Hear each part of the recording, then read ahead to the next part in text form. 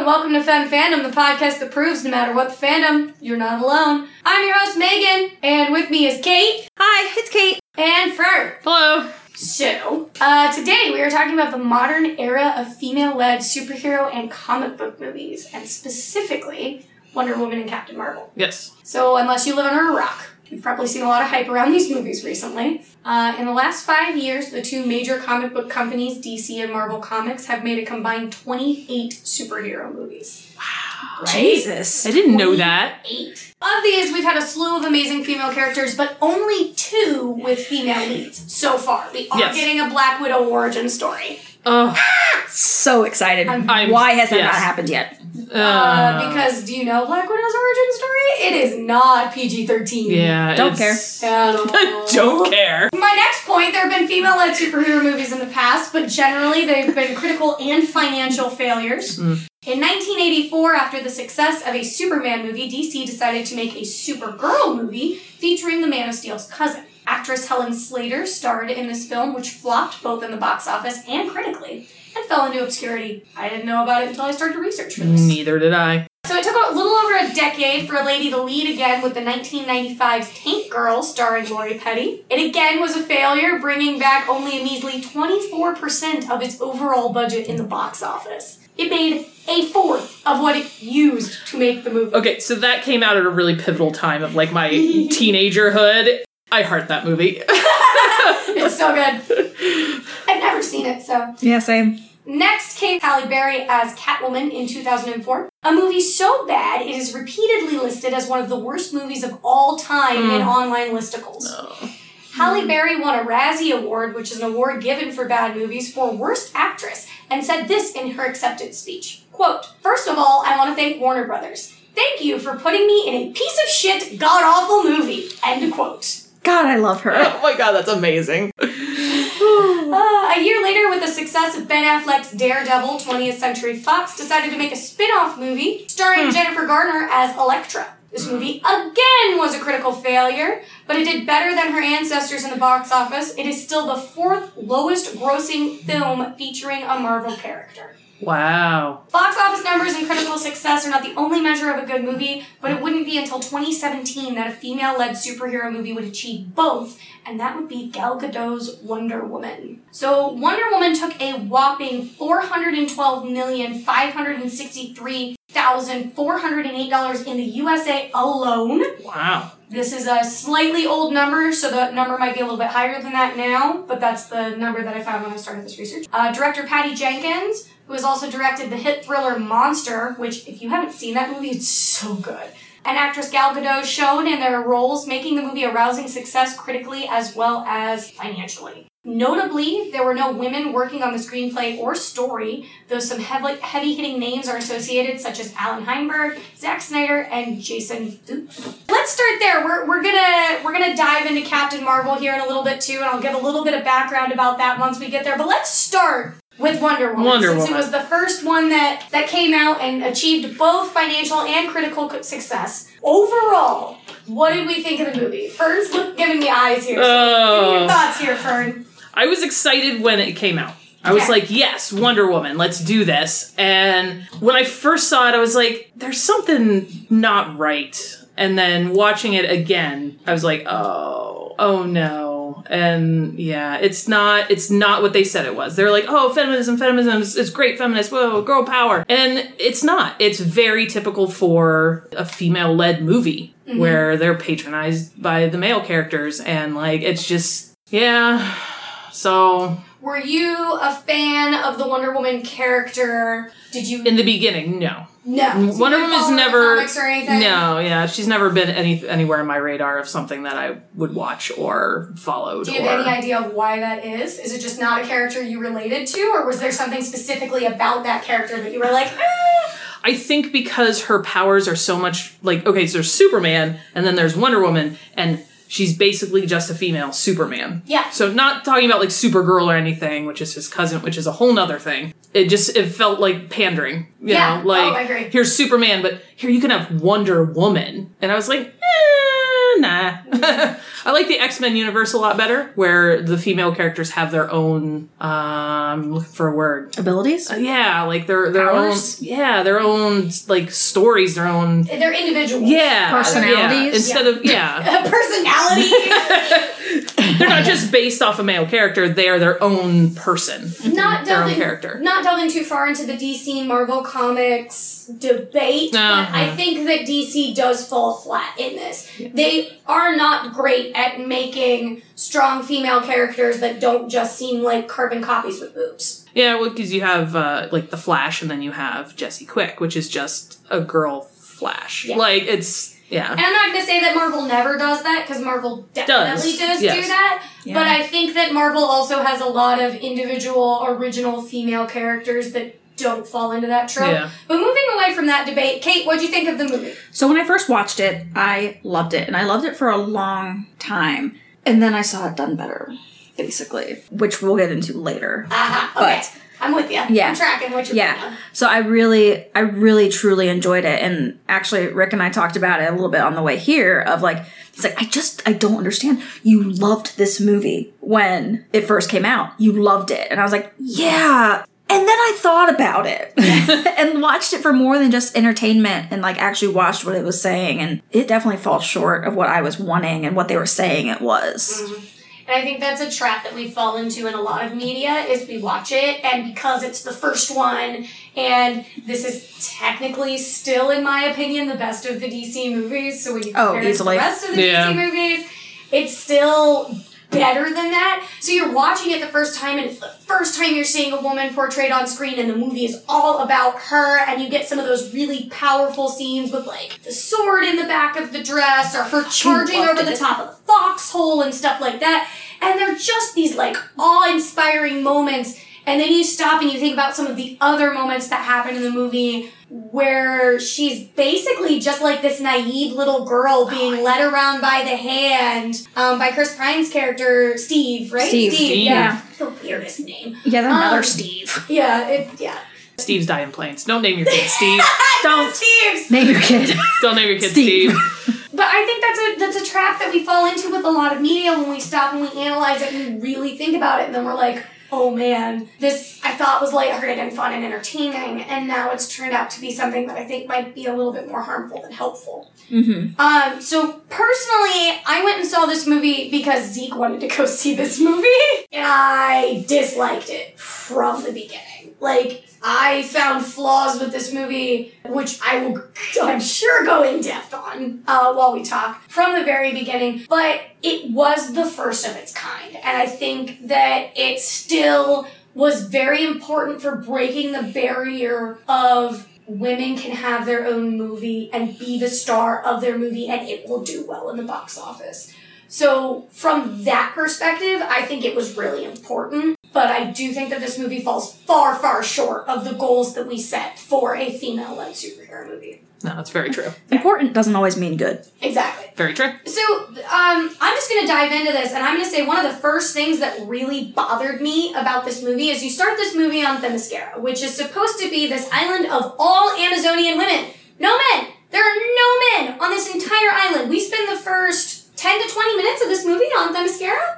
It actually, I timed it. I timed it. Good. And it actually, by the time they get on the boat and they're like, you know, doing that whole weird nighttime conversation moves we can get into in a minute. Yep. We'll get there. It was about 25 minutes. Okay. So we spent 23 minutes actually on the island. We spend almost 25 minutes on an island of all women. In this movie, there are 5 named female characters whose names are spoken during the movie. DC, don't give me that bullshit where you named them in the credits and that's good enough. No. There are 5 characters that are named by name during dialogue in the movie. We spend 25 minutes on an island of just women. And we get 5 named female characters. And 2 of those weren't even on the island. Yeah. Thank you. 2 of them weren't on the island. What I was going to say. Yeah, no. So no, yeah. So, so I went on Google because I'm like, I want to see. I didn't know how to spell Dr. Moreau. Isabel Moreau. Moreau, yeah. So I didn't know how to spell her last name. I don't want to type it out on my. Yeah, I wanted to know. And it came up with all of these names, almost 7 women from Themyscira. And I'm like, did I hear them named? No, you I couldn't didn't. remember. So I asked my husband, I'm like, so when we were watching, did you hear their names? And he's like, no. And I'm like, so why did they even put it in the credits? They called one person Senator. Yes. Oh, and there was a baby tutor. The tutor. Tutor? Why are you and running away? Senator. Yeah. Yeah, that was Why it. are they running away from Why are we calling you your position? I don't want to be called teacher. It drives me nuts. Okay, so to be fair to movies, they do that to male characters too. Sometimes characters that are just in the background. I only know this because I watch everything with subtitles on.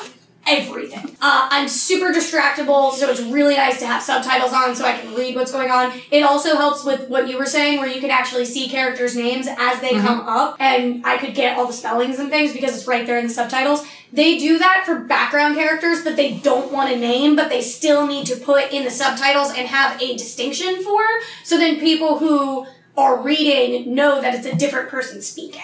So, to their credit, there is that. But yes, it's very annoying to be on an island of all women when we could have named that tutor. Very easily could have named that tutor. It didn't need to be this big thing. Just call her by her fucking name when you're talking about her. Why did you run away from your teacher? How about, why did you run away from blank? Why did we need to, just call her by her name? I don't understand why that would have been so hard. I don't get it. So, for me, this movie falls really short on what I would think of for named female characters. Because when you spend 25 minutes on an island of all women, and she's supposed to be this strong Amazonian woman, and not only that, but if you think about how much dialogue some of the women in this movie have, like Etta Candy is one of the named women in this movie. She's Steve's secretary. Who literally has a shopping montage with the main character.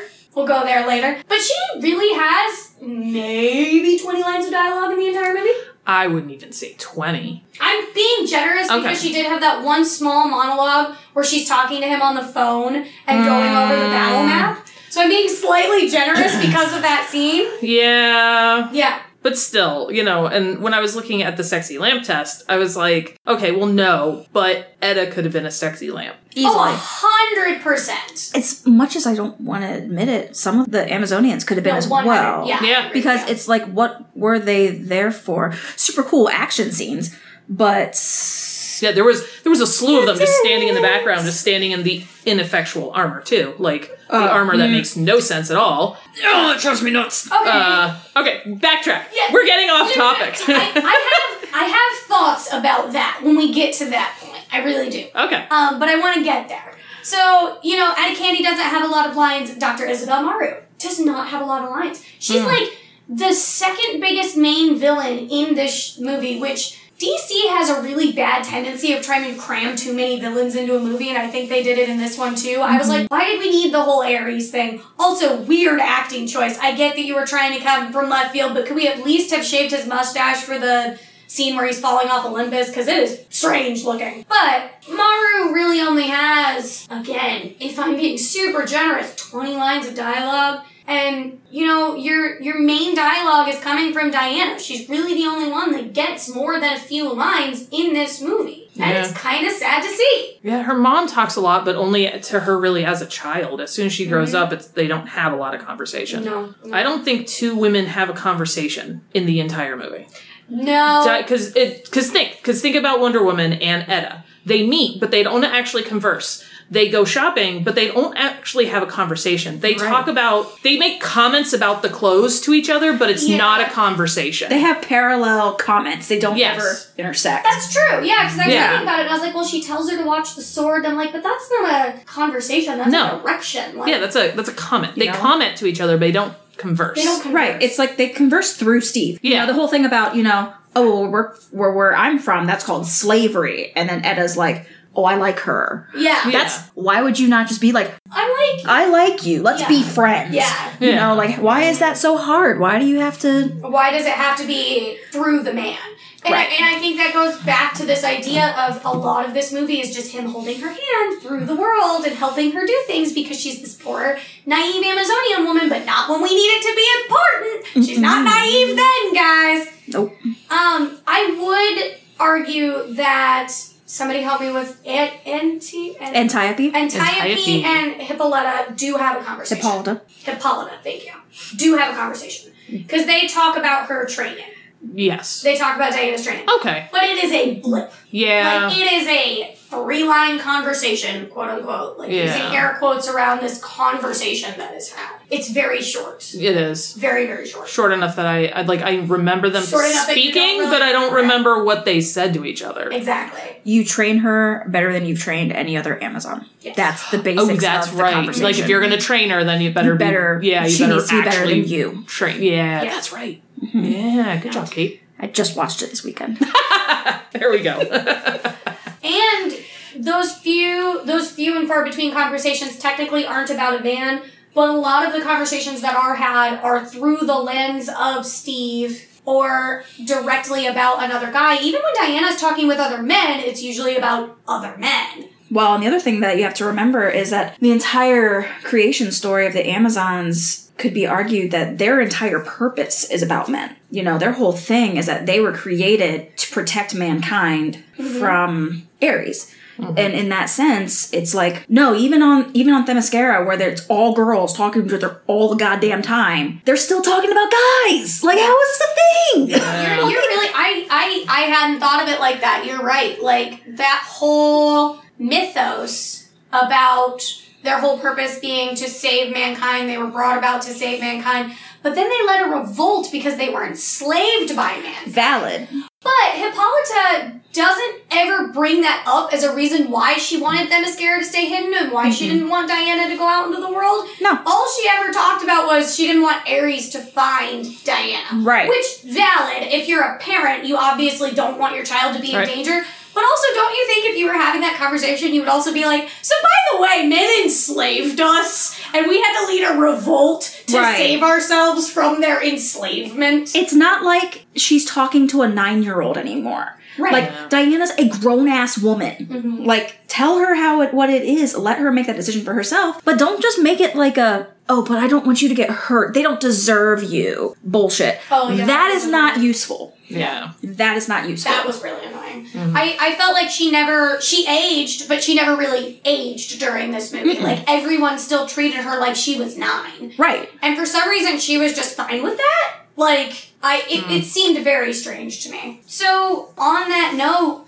is her story arc really her story arc? Or is it just about supporting a dude? No, it's not hers. Not at all. I don't think it's her story at all. It's Steve's story with the title of Wonder Woman. Well, yeah, I mean, like, okay, so the only reason she leaves the island is because Steve shows up. If Steve had never showed up, she would never have left the island. Ding, ding, ding, ding, ding. Exactly. So, yeah, he kind of takes over, and it's her story, but it's his story. It's her leading it. Yeah, it's her story told through the lens of him. Like, basically. Yeah. And he's the one that does everything to progress it, except for the one decision she makes on her own to cross that foxhole and go across no man's land. I would argue I would argue that necessarily wasn't all her decision, though, because his unwillingness to listen to her pushed her to the point where she was like, well, never mind, I'm just going to do it. Which... But is that making your own decision? Because I feel like that's making your own decision.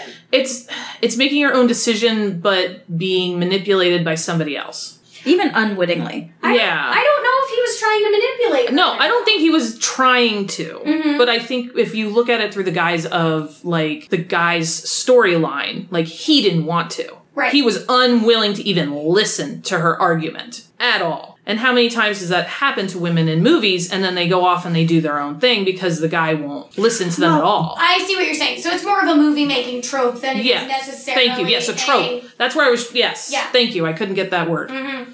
So then it is necessarily a real-world example of how this would play out. It's more of a... Because it's a movie, we used this specific manipulation that's used over and over again in movies in order to get women to do something because they have to prove... They have to prove themselves. Yes. Yes. And we'll bring that back up when we talk about Captain Marvel. Yes, we will. Kate's like shivering with excitement over here. It's great. Can't wait.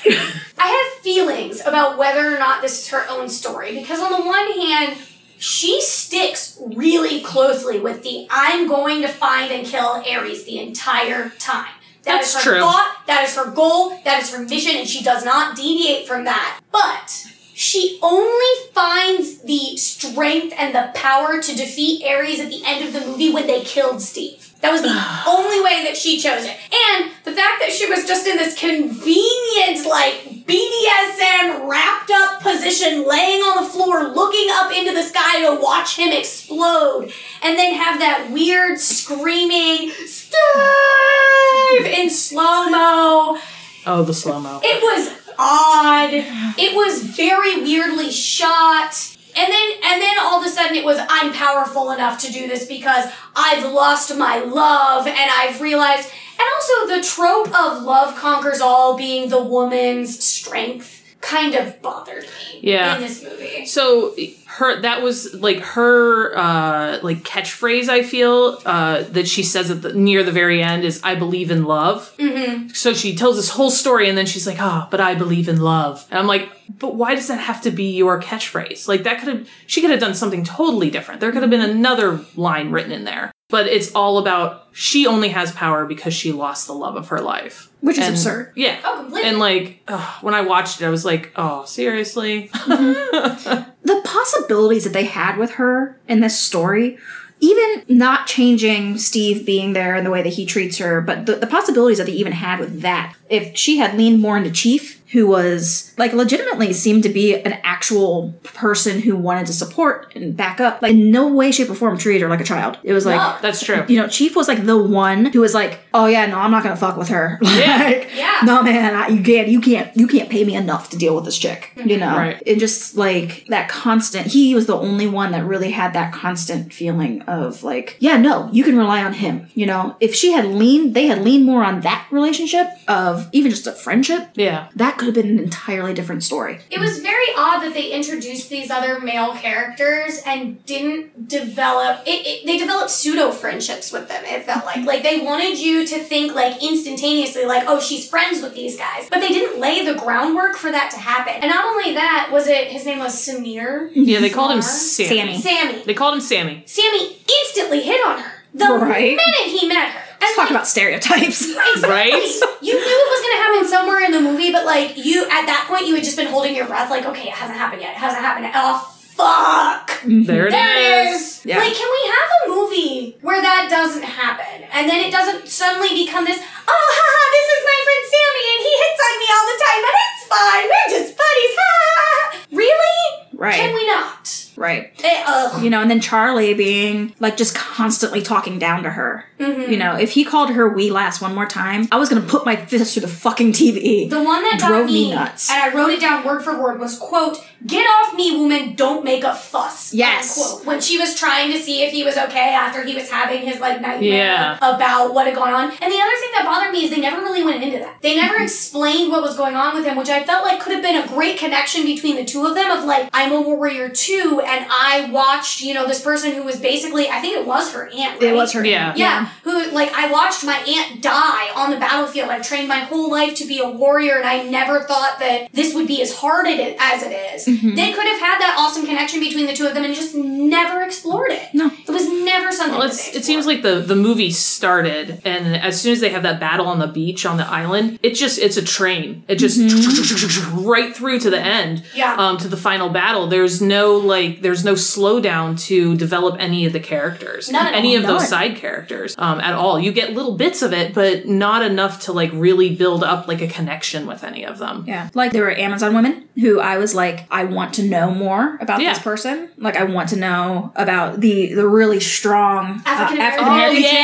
who, like, was badass. Seriously kicked ass. Like, I want to know her story. Like 3 people at once, and we just gloss right over her. Right, like, the fuck? Cool. Screw these guys. Let's follow her. Right. Like, you know, and it's just like, there's so many times where it's just like, you know, and like Charlie, like we said, that would be an incredible story to get more of. More about Sammy talking about wanting to be an actor, but his skin was brown. Like, hello? They touched on so many great issues. Like, the same thing with Chief, where he brought up, you know, my people, all my people died, and blah, blah, blah. And she said, who did that to your people? And he said, his people. And he was talking about Steve. Just an amazing moment where, like, it's this recognition for the audience of, like, oh, you can get past some of this stuff, and it doesn't make it okay, and it doesn't make it right.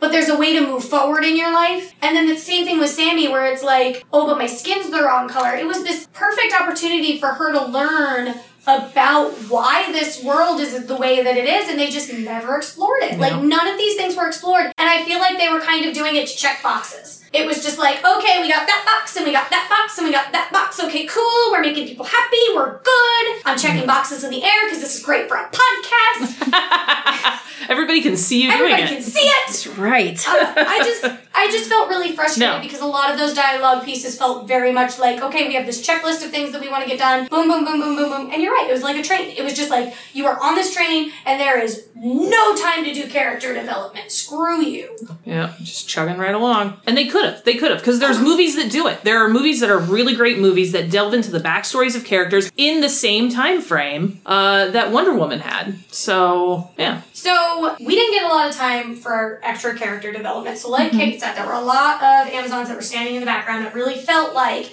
they were just sexy lamps. They were just ladies standing in the background in order to fill a spot and look pretty, and that was it. Which what I heard about the ladies that they actually had is they actually hired people who were equestrian experts or people who were like women who were good at this battle stuff. Seriously? That's what I heard. I don't know for sure. I didn't have a chance to look it up. I'll look it up before I edit, and if it's true, I'll leave it in, and if it's not, I won't. But I'll edit it out. But it's, like, that's fucking amazing, and they completely wasted that talent by not doing anything. Well, they did a little bit of it when they did the battle montages. The only scene that I'm remembering very vividly, because you said equestrian, was the one where the girl flips onto the side of the horse and shoots the arrow, and that was fucking cool to watch. Yes. Like, that was amazing to watch. So, like, I could see them having things like that, but I do agree with you that a lot of the Amazons were just kind of there, and they just kind of looked pretty. So let's talk real quick. We touched on it earlier about the armor. So let's talk a little bit about armor and costumes in this movie and what you guys thought. Fern, you were the one that brought it up, so let's start with you. So I don't necessarily agree with the female armor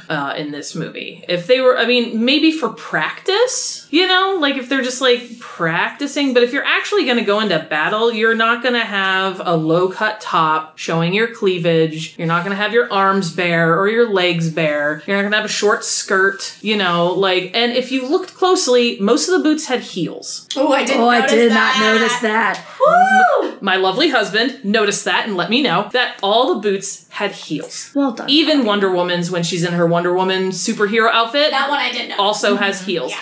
Now, if you're actually going to go into battle, you are not going to be wearing heels. No.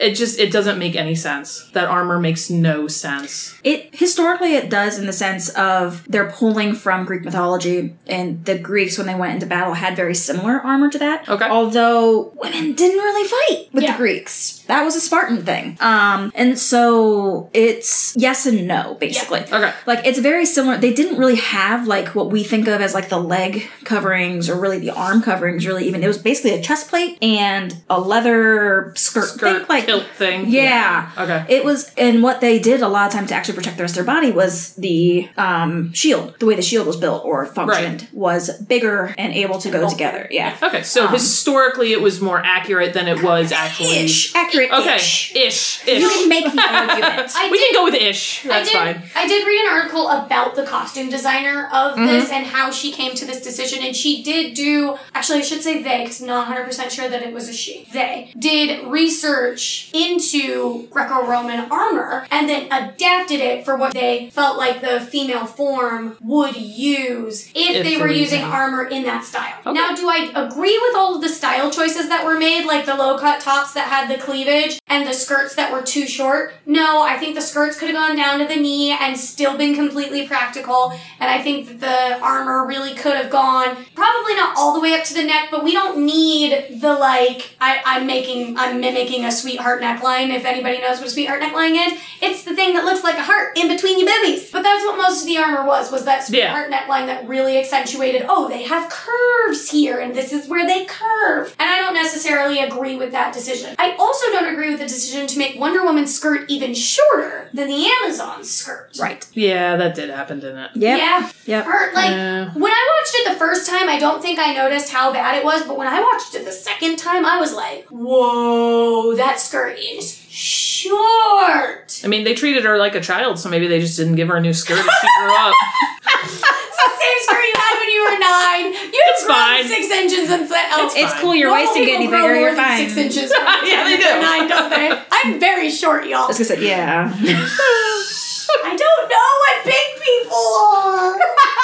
I don't know. Your bodies don't make any sense to me. We've gone way off topic, Y'all everyone. look way taller than me. Anyway, in addition to that, I did notice the heels on her costume. Yes. Which were very frustrating. And not only did they make it a point to kind of highlight women's curves and things in their choices of armor and stuff like that, they made it a point to use slow-mo in every single battle scene. Multiple times in every single battle. Yes. It Multiple was times. infuriating to watch. Some of it was cool. Antiope getting thrown by the shield and turning That was around cool. and taking down 3 No, that was people at beautiful. once was amazing. That was However, But that was an effective use of slow-mo. Right. And I do not think that every use of slow-mo was an effective use of slow-mo. Oh, God, You want to no. know what the most egregious one was for me? oh, let's hear this. When she's walking out of the foxhole, and we do a slow-mo of her walking up the ladder, and it's Hannah. just like, look, it's her butt, it's her back, it's her sword, look how pretty, she's so pretty.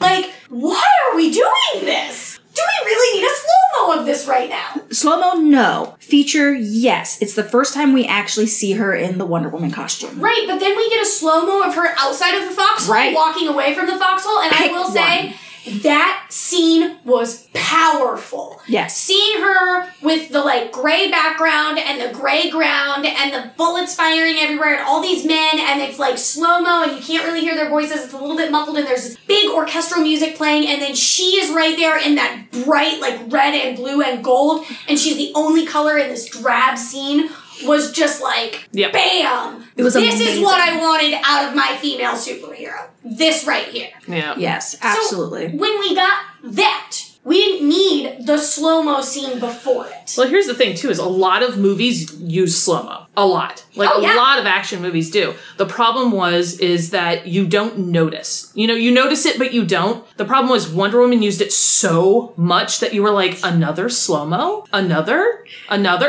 You caught on because it kept being used. Can I propose a Wonder Woman drinking game where you take a Every shot time- every slow-mo? We would be wasted so quick. If we ever start a Patreon, we will, record that happening. Y'all, remember that.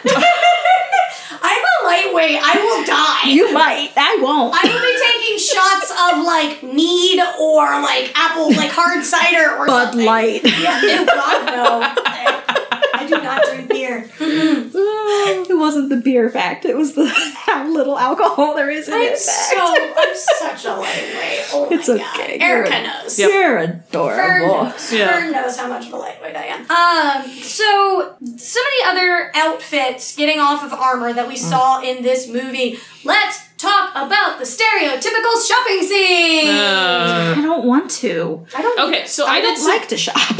Neither do I. I do. So I did a little research because I was like, are those actual outfits from that time period? Because I was curious because some of them looked a little weird and I'm like, what is going on? And yes, so she tries on 4 outfits. The first 3 that she nixes because she can't kick and fight in them, which, I mean, if she's a warrior, that's valid, are actually from that time, from 1918, I think the movie was set in. So those were part of that. The 4th one was a combination of a woman's suit from that time period and a man's suit. So they kind of made that one up a little bit. But that makes sense for what she was looking for. Yes. And because if you look, the skirt is a little more flowy, so she could totally kick in that skirt. So I totally get that. The hat was not of that time period, but the glasses were. But they were men's glasses, not women's glasses. So that was interesting too. That is interesting. Yeah. Although her throwing on the glasses and Etta being like, oh yeah, throw glasses on her and suddenly she won't be the most beautiful woman you've ever seen. I was like, okay, first off, glasses does not make you less beautiful. Can we please not, like... I think that was the point of what was being said. The point of what was being said was you're not going to hide how beautiful this woman is. Because she was trying to allude to the fact that putting on glasses would suddenly hide how beautiful this woman is. So it's like, for me, it was perpetuating that stereotype of like, oh, as soon as you put on glasses, you're not as beautiful anymore, you're this nerd. It was like a backhanded compliment. Exactly. I took it as a nod to Superman, honestly. And because of the sense of like, oh, he's in glasses, clearly he's not Superman.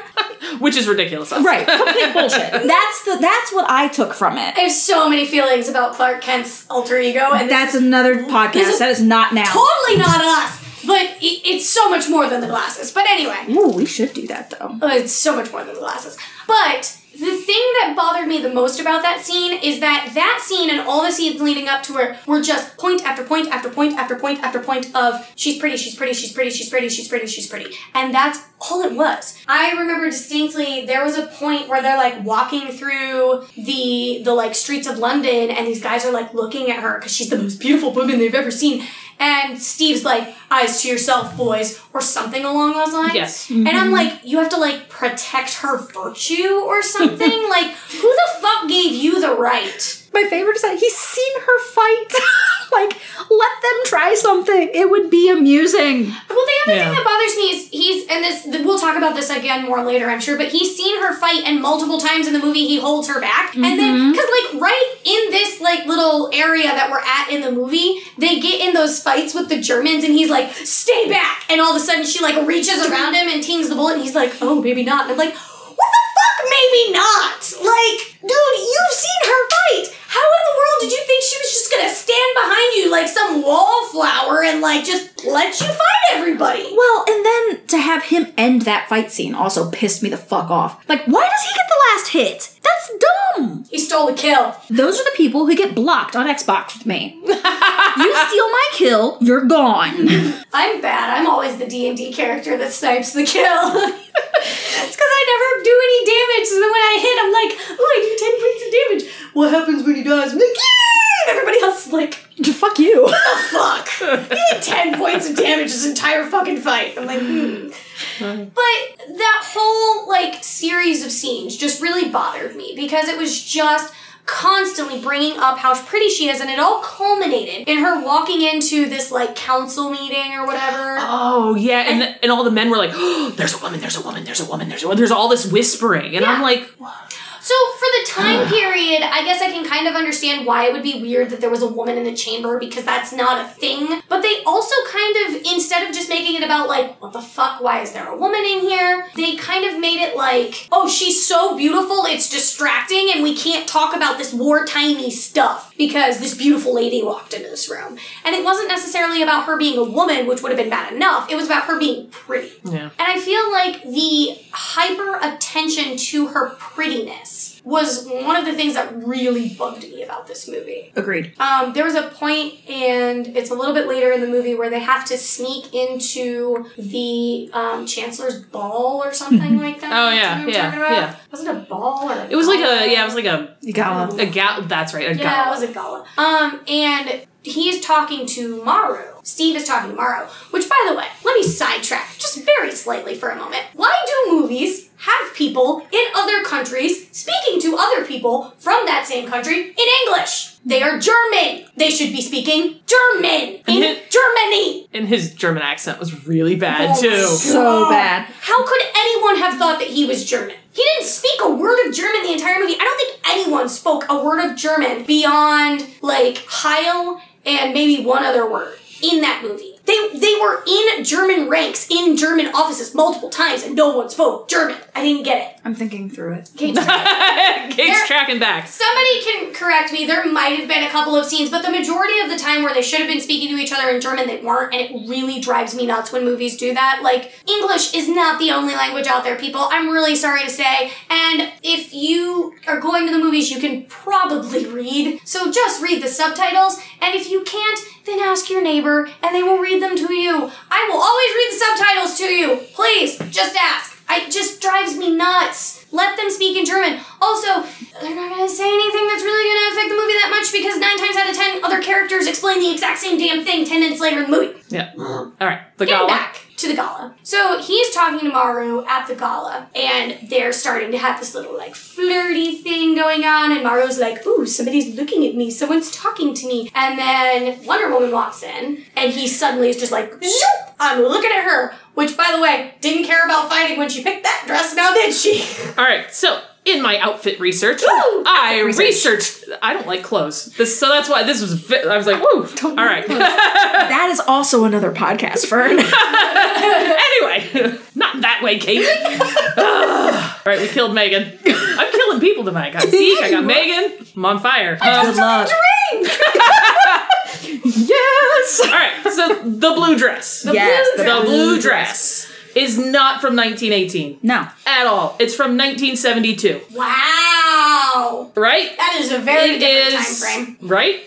It is a nod to the original Wonder Woman, Linda Carter. And that is the only reason they use that dress. Ooh, that's interesting. It is not from that time period at all. They were just like, oh, we're going to use this because one, it's bright blue and everybody else in the room is like in that green. And I think there might have been a couple of like dull reds in there. But yeah, but they used it because it was a nod to a dress that Linda Carter wore in the original Wonder Woman. That's really cool. I felt like, and I'll get back to my point, I promise, but we're going to go on this thread for a minute. I felt like that dress looked very different on the original woman that was wearing it than it did on Gal Gadot. And I don't know if that's because she got rid of the stole. Yeah, because she was wearing some a stole sweater something thing. over it. Yeah. But it looked very different on the woman that was wearing it versus on her. And also, what happened to that woman? Right, nothing. She'd be gone. She's just gone. It's fine. Don't ask about her. Not named, by the way. Just pointing that out. I wonder, though, how much of that is just because we get to see the full dress on Gal Gadot versus just torso Yeah. with rando woman who goes missing. Well, no, you see the whole thing with Rando Woman because you watch her climb out of the carriage. And they do like a front track of her when she climbs out of the carriage. Do they? Because I thought it was like, if we saw the whole thing, it was a very quick. It might It be was Versus quick. Gal Gadot, Oh, yeah, it was another use of slow-mo. There's so much slow-mo in this Though I movie. will say that I love the sword Yes. in the back of the dress. But completely impractical. Let's talk about And this in reality. That sword would be between her butt cheeks. Like, where's that sword gonna go? So I hate wearing dresses. Rick bribed me one day for date night that he would buy me a toy version of Wonder Woman's sword if I would wear a dress. I have Wonder Woman's sword at home now. That's awesome. I walk around with it in my shirt sometimes just because I can. See, I love dresses, which is why I know that that's fucking impractical. Yeah. Like, I wear dresses all the time, and I wear dresses with that style with the really low back, because I love showing off my back. So I know that is completely impractical. Like, there's no place for that sword to go, and it wouldn't have stayed there. No. Like, that thing would have had to fit her closer than a glove for that sword to stay where it was. That being said, that was fucking cool. Yeah. Like, watching that turnaround and her sword's just tucked into the back of her dress, and you're just like, oh shit, she gonna get somebody. Yep. She's gonna take It's somebody really down. neat. All right, but going back to Dr. Maru and her conversation with Steve. So they're sitting there, they're talking, they're starting this little flirtatious thing. She's kind of warming up to him, blah, blah, blah. He turns, he sees Diana, and everything is lost. And she goes, I see your intentions are elsewhere. And just like walks off. And it's like that classic trope of the villain being like, I'm not pretty, so I envy pretty, so I'm gonna like spurn anyone that is pretty or associated with pretty. And I just felt like it was such a dumbing down of her character. Yeah. And not only that, they never went into what was going on with her face. I thought that that was a really cool thing that they could have explored and been like, she turned into Dr. Poison because when she was a kid, her dad abused her and like used poisons on her and like her face got all messed up because of it and blah, blah, blah. They never went into it. I'm Is like, that actually what happened? I have no idea. Oh, This is okay. just the canon that I made up in my head because I needed something. I like it. Yeah, I was like, because for me, villains are so much better when they have motives that make them feel human. Like, oh crap, you're doing a really bad thing and that's awful, but also a really bad thing happened to you. So I understand why you got from point A to point B. Yeah. So for me, I was just super frustrated that they kind of dumbed her character down to like, oh, I'm not going to talk to you anymore because you looked at the pretty lady and I'm jealous of the pretty lady. It's very much like the Heathers and Yes. like high school type. It felt very catty, Yeah. and I think that that is something that like is still used a lot in even in female movies, where like they'll be catty towards each other, and I'm Yeah. like, we ladies all need, and I think this is just a blanket statement that I can apply to myself too, we all need to be better about not being catty with each other and not judging each other off of necessarily like what we're wearing and stuff like that. I know we've talked a lot about like armor and things in this movie, but that's less of us saying like, they look bad in that, and more of us saying like, that's not the best choice that could have been made for this particular movie. It's not realistic. Also, it's not something that, real people on the street are wearing, and we're not critiquing that. So, like, just thinking about that, like, we all kind of need to rise above this kind of crap. We talked about that the one day about, you have those thoughts. It's your first thought, but then you need to step back and then go with your second thought. Yes. Mm-hmm. And not always just go with that split, thing that the society's been trained into you. It's a mantra that I live by. Your first thought is whatever society has taught you should think. Your second thought is what you actually think. And that helps me a lot personally because I struggle with depression and anxiety. So sometimes the first thought that pops into my head is not a nice one, especially to myself. So retraining myself that first thought is not really my thought. The second thought is my thought. And running on that instead is much better. So speaking about relationships in this movie, let's talk a little bit about what is probably the most important relationship in this entire movie, which we've touched on multiple times through this. Let's talk about Diana and Steve. I know. I don't really want to talk about it either because it frustrated me. So when they first meet, she suddenly forgets she's a warrior and hides behind a rock with him. Yeah. Can someone please explain how this makes any sense? Yeah. It doesn't. No. Exactly. She spends all this time fighting to be a warrior. I want to be a warrior. I want to fight. And the instant that she gets the opportunity to fight, oh, but my name. She runs. And she's behind a rock. Yeah. I mean, I can understand like when she first pulls him out of the water and she's like, oh, what are you? And like touching his face, like trying to figure him out because she'd never seen a dude before. Dudes have different, facial structures and stuff. So totally believable there. But then like there's that bathhouse scene where he's standing there naked and she's like, what'd she say? Are you a typical version of your or your manless, whatever? And he's like, well, I'm slightly above average or something like that. Yeah, they had to put the dick joke in there. Yeah. And then she asks, what's that? And he starts looking down at his cock like she's really talking about his penis. Yeah. Also, why do they make that joke and then later have that weird, awkward conversation where she talks about how she's read the Greek version of the Kama Sutra the whole way through? So she knows books. Everything about the male anatomy. Why the fuck did you make a dick joke then? 10 minutes before in the movie. This doesn't make any sense. Like, they want her to be naive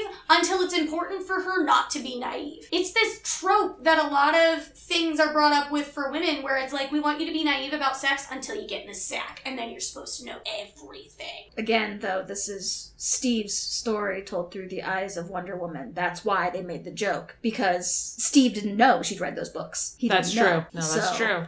I mean, you're not wrong, but I still feel like it was very ill-placed with... Oh, I'm agreeing. Yeah, that's what I'm saying, though. But that's kind of where their relationship starts, and then it gets awkward on the boat. It's completely unnecessary. Yeah. The entire boat conversation is literally just to titillate the audience. Yeah. That's it. That is all that conversation is for. Mm-hmm. Yeah. It's like, hey, we cast a really pretty woman in this movie. You want to hear her talk about sex? Yep. That's what that was. Yeah. Mm-hmm. But, the really great line of, when it comes to procreation, men are essential, but for pleasure, not necessary, is really great. I think it's funny. But then she doesn't take her own advice. And she jumps in the sack with him as soon as he, shuts the door to her room and turns around, and there they are. And there's no build-up to this. It feels like. It goes from 0 to 60. It's like the first man that she meets, she hops into bed with. Yeah, the boathouse... Or the bathhouse, and then the boat. Kate's laughing because it's legitimately the first man that she's ever met,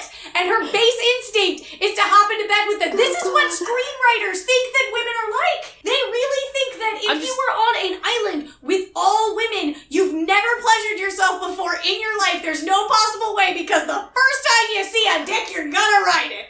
That's it. You broke Kate again. I was just trying to think back of all the romantic parts of the movie. Right. And, there's the bathhouse, the boat, the dance in the street right before the sex scene, and then it just kind of ends until he kills himself, basically. He commits, suicide on the plane. And let's talk about that. Any of those other guys could have gotten on that plane 10 times easier than what it took him to get on that plane. Yeah. Any of them.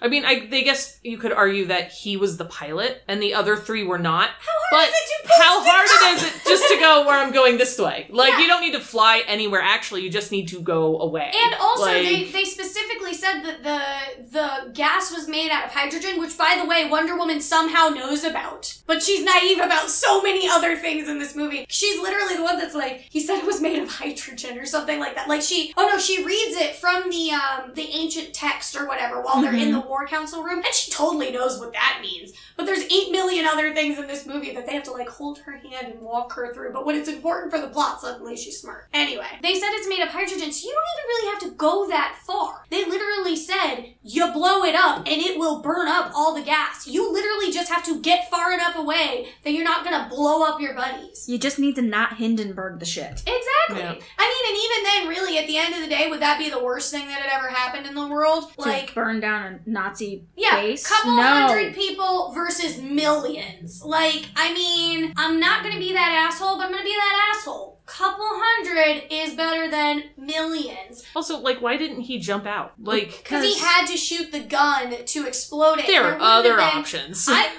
I'm sure that there were, but the way that they decided to, like, do Yeah. that was the only... He wouldn't have been able to get out of the ship in time. What happened to his lighter? He had That's a a good lighter. question. Oh, he he did did have a have a lighter. It was a lighter. big deal that he had a fucking lighter. What happened to it? Oh, they could have had Charlie shoot the plane. They could have had Charlie shoot the damn plane, but Charlie never shoots the entire movie. He's the sniper. He never shoots. But he's the sniper. He doesn't shoot at all? I thought he shot. No, he No. never shoots the entire movie. He uses the scope on his rifle to look at things. That's his It's- whole point. Remember the whole thing is that Yeah, he yeah. wasn't able to But I because thought he of- shot something else. No. No. Never Never. once. That would have been the perfect way to Like, give him, like- round off that story or give any kind of character development, period, end of story, To him. him. And no. Huh. Nope, never Nope. done. Not See, once. now I'm thinking back. I'm like, Yeah, he never shoots. Never shoots I not noticed that, and I was just Huh. like, why? Is he, why are we paying him then? Like, even if you think about it from a plot perspective of the movie, like, oh, this is just my good buddy, so I'm gonna take him into insurmountable danger knowing that he can't do anything because he might maybe get a payday. But he specifically says that they're not gonna get paid for this job, so what was the point of bringing him? Yeah. What was the point? So we could call Wonder Woman Wee Lass the whole time. So,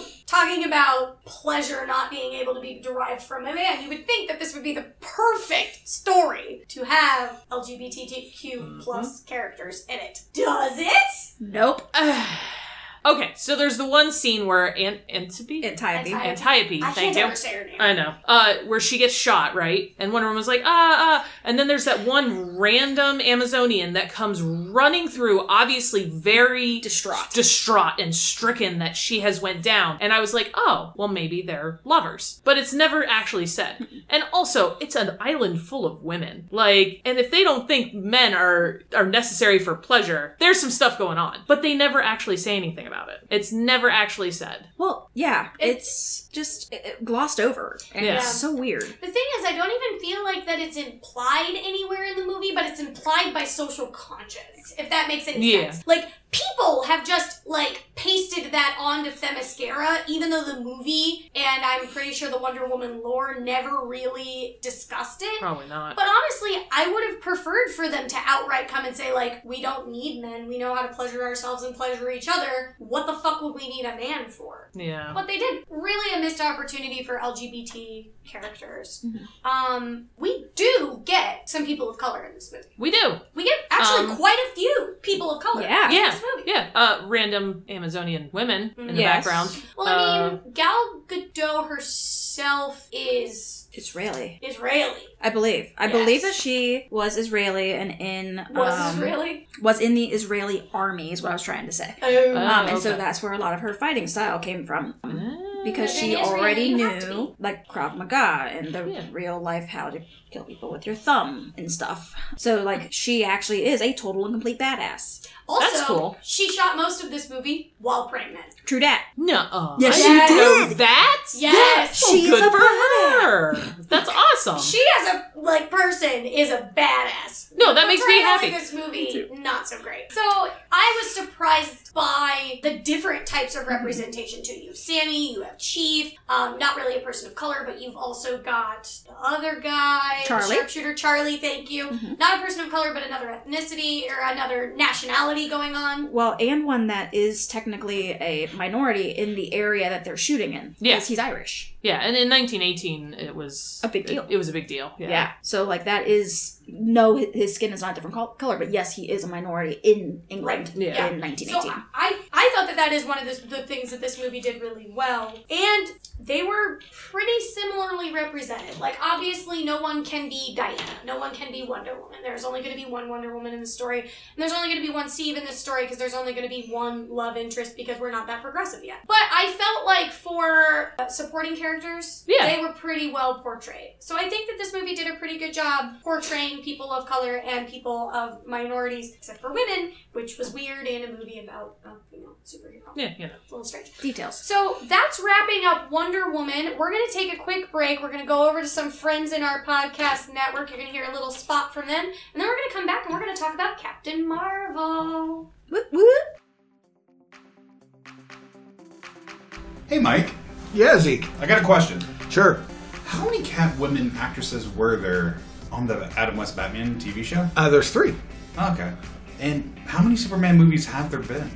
Well, there was the 4 originals in the 80s, and then there was the Brandon Routh one, and then there's the 2 of the current Superverse that we're doing. Okay. Hey, Mike. Yeah, Zeke. What's a good podcast where I can find a lot of answers to these questions that I have? That answer I know real easy. That's Geek Through Time. Join me and Zeke as we each week go through a different topic, go through the timeline, and talk about all the things that will lead us to where we are today. So join us at Geek Through Time. So those are our thoughts on Wonder Woman. I think we've gotten all of our thoughts and feelings out, or as much as I think we possibly can. So now we're going to move on to Captain Marvel. I'm going to give a brief backstory here of the movie in general. So as of May 9th, 2019, which is when I did research for this, Captain Marvel had grossed $412,964,079 in the U.S. It was directed by a team consisting of Anna Boden and Ryan Flecht, who had worked together on projects previously, and the movie was a rousing success from the onset. Interestingly, both directors were also involved in the story and screenplay process, as well as Nicole Perlman, a Marvel alum, Meg LaFarve, I think is how you say her name, and this one I'm gonna butcher, Geneva Robertson Deverett, I think. Main actress was Brie Larson, and she really shined in her role as the original Avenger. So let's jump in with both feet here, ladies. We started off talking about Wonder Woman, talking about named characters, and I do have to say there are the exact same number of named characters in both movies. Yep. The difference is we do not start Captain Marvel on an island of all women. True. Correct. Just throwing that out there. Well, and I think all the named characters have bigger parts to play than some of the named characters in Wonder Woman. Oh, I definitely agree with that. Because I'm looking at my list here. So the named women we have are obviously Carol Danvers, who is the Captain Marvel main, woman in the movie. The woman on the strike force in the beginning of the movie, and then you see her again later. I believe her name is Minerva. Yes. Thank you. Who? Minerva? It actually would be Minerva. Right. Not Minerva, all one word. It'd be Min and then Irva, technically. Technically. The girl, the Kree sniper. the Kree soldier. Not Kree. No. Yes, Kree. The blue. The Yes, blue. the Yes. blue. Yes, Yeah, Kree. Kree yes. soldier. Yes, Kree. Not... What is the other one? Skrull. Skrull. Thank Skrull you. is the other one. Yes. There's Dr. Lawson, who plays a very big role in the movie despite being dead. Yeah. There's Maria Rambeau, who is Captain Marvel's best friend. And there is Monica, Maria's daughter, who is Captain Trouble. No. Lieutenant Trouble. Lieutenant Trouble, I'm sorry. Oh, I was so excited about it. Don't rank her up yet. She's not prepared. I'm sorry. I know nothing about military ranking. Nothing. I think that all of the named female characters in this movie, except for Minerva, but she still gets her own name. She's not just unnamed soldier number 5. Have really big parts in the movie. Parts that make sense for the plot, move the plot along, aren't connected in any way, shape, or form to a man, which I think was the most refreshing thing about this movie, is there is no male love interest. Yeah. There is Beautiful. no love story.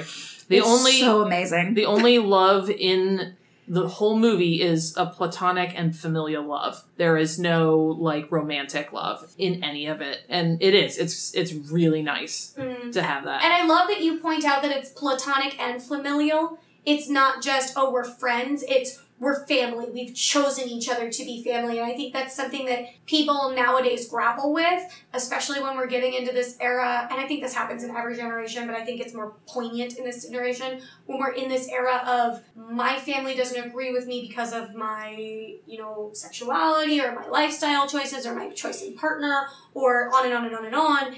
But you grapple with this idea of having a family. And I really liked seeing this representation of friends as family because I think that's something that we've all built is kind of a chosen family of our friends. And we all really hold that very dear. So I really liked this example of like chosen family and that being okay and enough and good in this movie. Definitely. There were so few male presences in this movie, despite there being a lot of men in the cast. Yeah. Like, I didn't feel like it was a force. Right. In the movie. So Nick Fury obviously made a big impact in the movie. Oh, yes. But his story arc, and we're going to jump ahead to story arc, I guess. His story arc supported her story arc, not the other way around. Right. So his origin story was built in the shadow of her story arc, which is usually flip-flop for the male and female character. So it was really nice to see that where, we've got to find out why he lost his eye, but it wasn't the main focus. I agree. Yeah. I thought it was really interesting to see Nick Fury's origin story built into Captain Marvel. Whereas, you're right, like, think about Ant-Man and Wasp. Yep. It's the same thing, but it's Ant-Man's story with Wasp's origin story just built into it.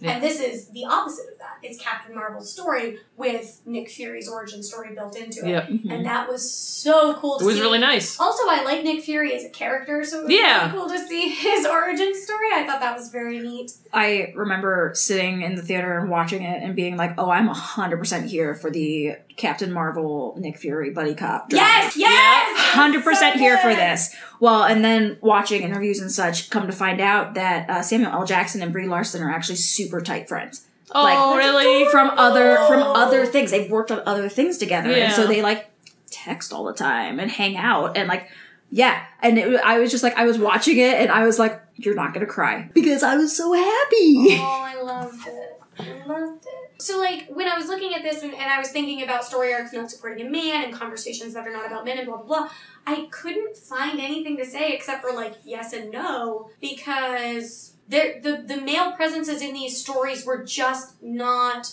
male presences that we're used to seeing. We're used to seeing a male presence, and it is a male presence. You know he is there. You know his story. You know his story arc. But when you think about Captain Marvel versus thinking about Wonder Woman, when you think about Wonder Woman, you think about Wonder Woman first, and then you immediately think about Steve and Charlie and Sammy and all these other male characters that kind of orbited around her. When you think about Captain Marvel, you think about Captain Marvel, and then you think about Maria, and then you think about Monica, and then you start to think about, Nick Fury was in that, Phil Coulson was in that kind of thing. I just didn't think that those presences were as impactful in this movie as I feel like other movies make those kind of presences really upfront. I think the only one I disagree with, though, is the guy that was her trainer. What was his name? Oh, fuck him. Wow, it's guys. Jude Law's character, right? Right. Fuck was his name?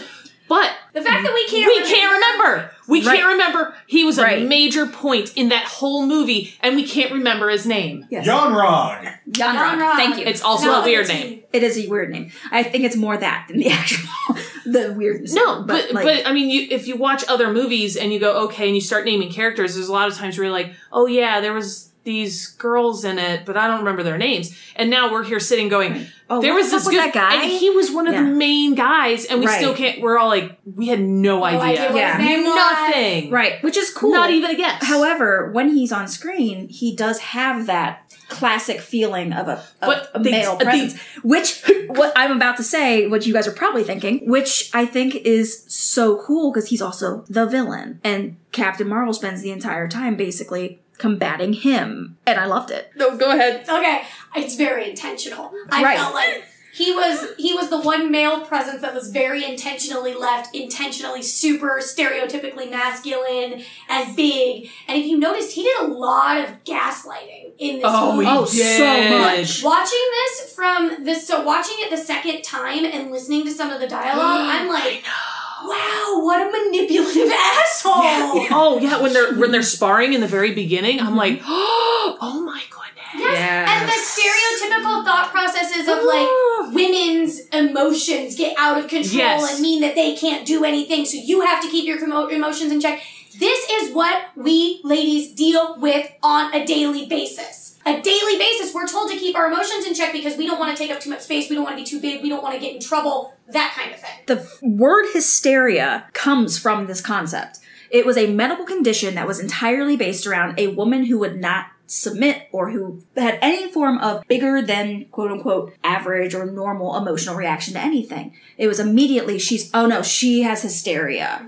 You know, and people were sent to actual psych wards for it. And, like, there was actual, like, medical help for it. I'm doing air quotes for those of you who can see me. The medical help was a fucking vibrator. Right? Legitimately, this is how the vibrator was created. True that. There's a whole movie about it. It's actually really good. I need to watch it. I forget what it's called. Zeke looks very confused right now. For anyone who... Did you not know this? 100% true. That is why the vibrator was created. Yes. Because the therapy for hysteria was to manually stimulate sex on female patients with hysteria, and doctors' hands were getting too tired. So a doctor created the vibrator in order to make his hands not be too tired while he was sexually stimulating patients with hysteria. It's wrong on so many levels. Again, back to Wonder Woman.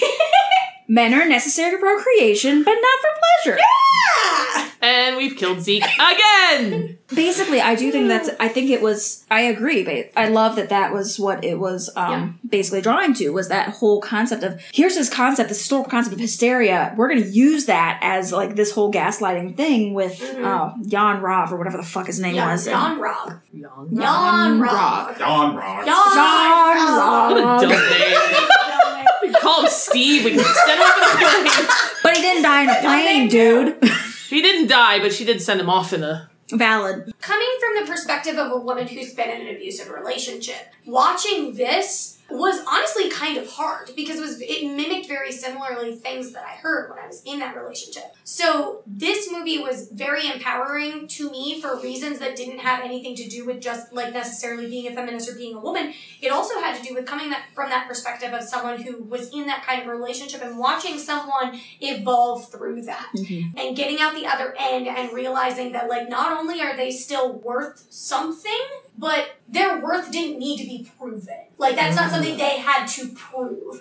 And I think for me, watching that, coming with that background, that was so freeing to see that on screen. And unfortunately, that type of relationship that you went through, a lot of women go through. And it's unfortunate. And not to say that, like, guys don't go through it either, but there's a disproportionate more females go through it than males. And to be able to show that on screen and you be able to pull those types of feelings from that, I think is amazing. And it speaks to the story and the acting and just the movie as in a whole. Yeah, I do agree with that. I'm having such a hard time tracking this in our notes because it is... Oh, we're just jumping all over. Yeah, well, and it is just so very yes and no. This movie, I feel like, pretty much answered everything the way that we wanted it to be answered. So it was really hard to make... Sexy lamp. Nobody could do a sexy lamp, I don't think. No, I agree with you. 100%. And not only that, let's talk for a minute about the armor itself. Because we talked a little bit about Wonder Woman and the armor choices. So let's talk about outfits. There's a good place we can go. First, though, sexy lamp. Coulson could be a sexy lamp. It was a bad joke. Anyways, back to the outfits. Coulson is very nice. I love Coulson. Zeke has a thought. Would you consider when the Skrulls first arrived, when they mimicked into the female surfer? Okay. I think that was done. So Zeke was asking us when the Skrulls first arrived, one of the guys took on the visage of a female surfer. First off, it was fucking cool that it was a female surfer. Let's just throw that out there. but also I think it was done more for the, not necessarily laugh factor, but the gender dynamic of kind of like showing Skrulls don't adhere to gender normativity the way that humans do. So you're not necessarily going to have a male Skrull have a male body be able to track it that way. I think they were kind of trying to point out the fluidity of the Skrulls and how it could be anybody. And Also, you're not necessarily looking for a one-to-one. That female surfer was not wearing a bikini. No, she was wearing an actual wetsuit. She was wearing a long sleeve wetsuit shirt and like boy shorts, bottoms. Yeah. She was not in a bikini. Which is, if you're going surfing, you're gonna wear that. Mm-hmm. Yeah. So I think it was okay. Yeah. Also, I love the Skrulls. Sorry. They're so I cool. love the Skrulls so much. It's because of Runaways and a whole different thing. But the idea of gender fluidity that they kind of brought up, they didn't hit LGBTQ in this movie. I know that there are some people that think there's hints of it and things like that. There's no express thing given. I think that the closest thing that they come to expressing is the gender fluidity of the Skrulls and this kind of thought that gender isn't black and white. And that you don't have to present as female to feel female, and you don't have to present as male to feel male. I thought that was kind of cool. Yeah. I also just love the Skrulls. Talking about weird, random background scene people's outfits. So there is a fight on the train. So Yes. we're kind of going in movie order here, because he takes the thing of the surfer on the beach. And then they go, and they're going through, and then they end up on this train, and they're fighting Carol Danvers and one of the Skrulls. And at one point, they take on the visage of, like, this granny, this, like, old lady. It was so great. Also, we good. blew right past the Stan Lee cameo in this, and oh my god, was that amazing. It was As beautiful. someone who loves Kevin Smith films, that was, like, so heartwarming to see. Also, it was the last Stan Lee cameo done right before he passed away. May he rest in peace. He was a genius. True dat. Yeah. But anyway, so she's on this fight. She's doing this fight with this granny, and there's a point where this, like, little old lady does this, like, roundhouse kick. And I noticed this only because I was going to watch Wonder Woman, and I remembered from Wonder Woman there were certain scenes where they would do flips and you'd flat out see their underwear, and I was just like, They intentionally draped her skirt between her legs so you could see nothing when she did that flip during that fight. And, like, you could tell it was intentional, too. Like, they made sure that happened. And I was just like, this is awesome. Like, you are making a fight scene, and you are intentionally making it so that there's not something stupid like that draws your gaze away from the fight scene. Because a lot of times that'll happen. Yeah. You'll be in the middle of a fight scene, and someone in a skirt will do a flip, and you'll see underwear, and then everything is lost because, oh my god, panties! I thought that was really, really cool. We've talked about background characters. Let's talk about Captain Marvel. Her armor was amazing. Yep. Yeah. Covered Loved it. everything that needed to be covered. You still saw that she was a woman. Like, we didn't hide her boobs. We didn't make it this big boxy thing so that we were pretending she wasn't a woman. But it wasn't like a lot of the Wonder Woman armor where it was just like boobs and everything was like suction cupped around these boobs so it looked like they were vacuum formed on. I'm making a lot of motions that are apparently like killing Kate. No, I agree. I also like she had boots on. Like this armor made sense. Combat boots too. Without heels. Yes, they weren't. The heels drive me nuts. I know. Also, there was a fun little, and I didn't realize this, my husband Zach told me this after we left the theater, the scene where Monica is changing all of the colors on her outfit. Yes. Those are different outfits that she's worn throughout the comics. All the Really? colors that she Oh, does. even So the cool. even the neon one. The neon one and That's everything. beautiful. Yes. I love it. Yeah. So, and I I thought, didn't know that. I will say the one thing about this movie that does drive me a little bit nuts, and this is going to get a little political, so I apologize to everyone in advance, is how pro-military this movie is. That's the only thing for me that kind of was just like, we didn't quite need to go there, but I don't think that they made it the main focal point of the movie, so I could at least be okay with it. But the whole, like, why don't we wear the same colors? And I realized it was a NASA shirt and blah, blah, blah, but it was still... It was wasn't Air Force. NASA. It was U.S. Air Force. Was it the US Air Air Force? Force, I yeah. thought it was NASA. It was USAF. So. Okay, so then, yeah, it's still Air Force. So I thought that was a little too... But, I mean, that made sense because that's where she got her training. Yeah, So. exactly. Like I said, this is just me it's my political mindedness that is bleeding over into my thought processes about the movie. But I noticed there were a lot of parallels between Captain Marvel and Captain America as well. I think that was intentional. Exactly. Well, and that's what I'm saying is like also even as simple as like, why don't we wear the same colors? Well, she doesn't know Steve Rogers, but by doing that with Monica, that effectively does the same thing with Steve Rogers and lets them sync up as a team as well, because there are certain aspects about her story that are very like, well, I can do this all day, kind of concept, and it's just like, I love Captain America. Like that is one of my favorite superheroes. And then so like to see all those parallels between the two of them was so cool and gratifying. And like, I knew nothing about her going into this movie, and so it was a really neat thing. Like, oh, sweet. Awesome. Like, it was really good. I thought those parallels were really interesting because it was setting up this dynamic of this question that isn't really a question, but it's an interesting thing to like tease out of who is the first Avenger. Is it Carol Danvers who gave Fury this idea and, cultivated this whole culture of superheroes and this thought process? Or was it Steve Rogers who was the actual first Avenger and the first one pulled into the team and the first one that was kind of quote unquote created for this? And I think that's why they drew those parallels, because they kind of wanted you to have that same thought process. And I thought that it was very smart to have those parallels without directly piggybacking off of Captain America. They were like, we're going to stay on this same train so it feels familiar to you, but we're not going to include this male character because this doesn't need to be about him. This needs to be about her. Yeah, they could have easily been, talked about it. Like, Fury could have said something about it, but he never did, which was really nice. It was never brought up at all, yeah. Outfits. Yeah, we were talking about outfits. Yeah. I think we covered it. Oh, what do you want to say? The motorcycle scene. Ooh, when she goes to scene. steal the motorcycle. And first off, the dude is like, hey, you got a smile for me? And I'm like, oh. Punch him. I was like, oh, take him out. Do it. Come on, punch him. Then she steals his motorcycle, which is just as satisfying. Well, but there's, mannequins. There's, 4 or 5 mannequins there with different outfits. And there's, a couple of sundresses and, something else. And then there's the 80s grunge look. And that's the one she chooses. The 9 Inch Nails t-shirt with the the jeans with the holes and the flannel and the leather jacket, the baseball cap. I'm like, yes. A girl after my heart. I know. And she looked amazing and comfortable. Yes. She wasn't trying too hard. It wasn't about being pretty. It wasn't about being not pretty. The aesthetics of it were not a thing. It was, how do I blend in? How do I be comfortable? How do I move around? And that is what she chose for those things. And I think that was so good. Also, have you guys seen the extended scene of that? No. There is an extended scene version. In the extended scene version, their little conversation goes a lot longer, and she breaks his wrist. Hell yeah! My girl! Obviously, it was cut from the movie because the movie had already gotten a lot of backlash because Brie Larson flat out said, if you're a straight white male, I don't really care if you see my movie or not, which a lot of people were kind of pissed off about. Aww, did someone's feelings get hurt? Exactly.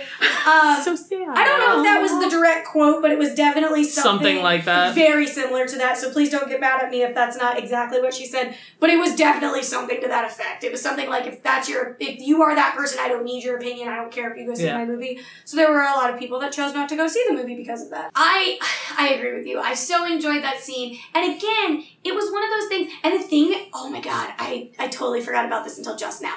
So, do you guys remember when the first poster for Captain Marvel came out and she's not smiling in the poster? Yes. And someone photoshopped her smiling in the poster because they said she looked prettier and it would look better if she was smiling. So as a retort, a bunch of people photoshopped all the male superheroes smiling in their posters.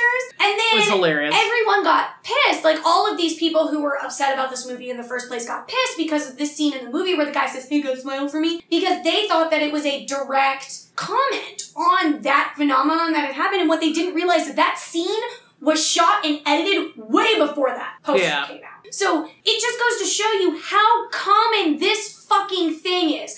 I don't know about you guys, but I've definitely been told this before. Yep. 100% have been told by a man, you look prettier if you smile, or have a smile for me, or can't you just smile? Or, what's wrong? Can't you give me a smile or something like that? Yeah, I was like, And no. it is such a universal female experience to have this happen. And that's fucking sad. But also to see it in a movie was just phenomenal. And to watch her actually take no harm. Yes. But do no take harm, no but shit. take no shit. She was like, I'm not gonna fucking engage with you on this. Yeah, she had like a map and she like peeked over at him and was like, and then went back to the map and then stole his motorcycle. Right, but then, yes, I guess a little bit of harm done. But also, he was like, fine. It's for the greater good. Yeah. I just thought that, like, watching somebody actually, like, get revenge for that was just so... It just warmed my cold little heart. And Megan's heart grew 3 sizes that It day. did! It was like the Grinch and Captain Marvel opened up my whole world. Yes. But while we're on the topic of costumes and that kind of thing, the one thing about this movie that did drive me a little crazy, and this is for people who don't know me, which is probably going to be a lot of the people listening to the podcast, I'm a woman who generally has short hair. Right now I'm growing it out for reasons that are not important, but it's much shorter still than most women wear their hair. And finding representation in movies and film and media is ridiculous. Women almost always have long hair. At least shoulder length, if not longer. Almost always. So, Captain Marvel in the comics has very short hair. And I love it. It's in the current comics. I know that there have been previous iterations where she's had longer hair, and this is the iteration that they chose, and blah, blah, blah. But it was really sad. I really would have loved them to do the short hair. And then they cut it for Endgame, and it made me so happy. But watching this whole movie, I was just like, would better if they cut her hair. But that's just a me thing because, again, it's one of those things that you don't see very often. Yeah. And I was super excited about it because I was like, yay, finally a character that's going to have short hair and, like, be like me. And, you know, as a white lady, like, I haven't had 100 characters that look like me. You know, I'm speaking from a place of privilege. I realize that. But also, like, it would have been nice, and I do appreciate that they did do it later. But I do want to point out that, like, she does have short hair in the comics, and I really liked it in the movie. It was really cool. Anyway, moving on from that, why don't we talk... Again, this is so hard because... Well, it's hard because, like, the next question is, does the female character see action? Fuck yeah, she Yes. does! The entire movie? The whole goddamn Okay, so thing. Actually, let's talk about this a little bit, because I think that this leads into a very interesting character development for her. So let's talk about her and how she evolves with seeing action in the movie. So at the beginning of the movie, she is fighting Jan Rog. I'm sorry, I can't do it. Such a bad Let's just call him Steve. Jan Rog. She's fighting with him, and he's telling her all these things about you have to keep your emotions in check and blah, blah, blah, blah.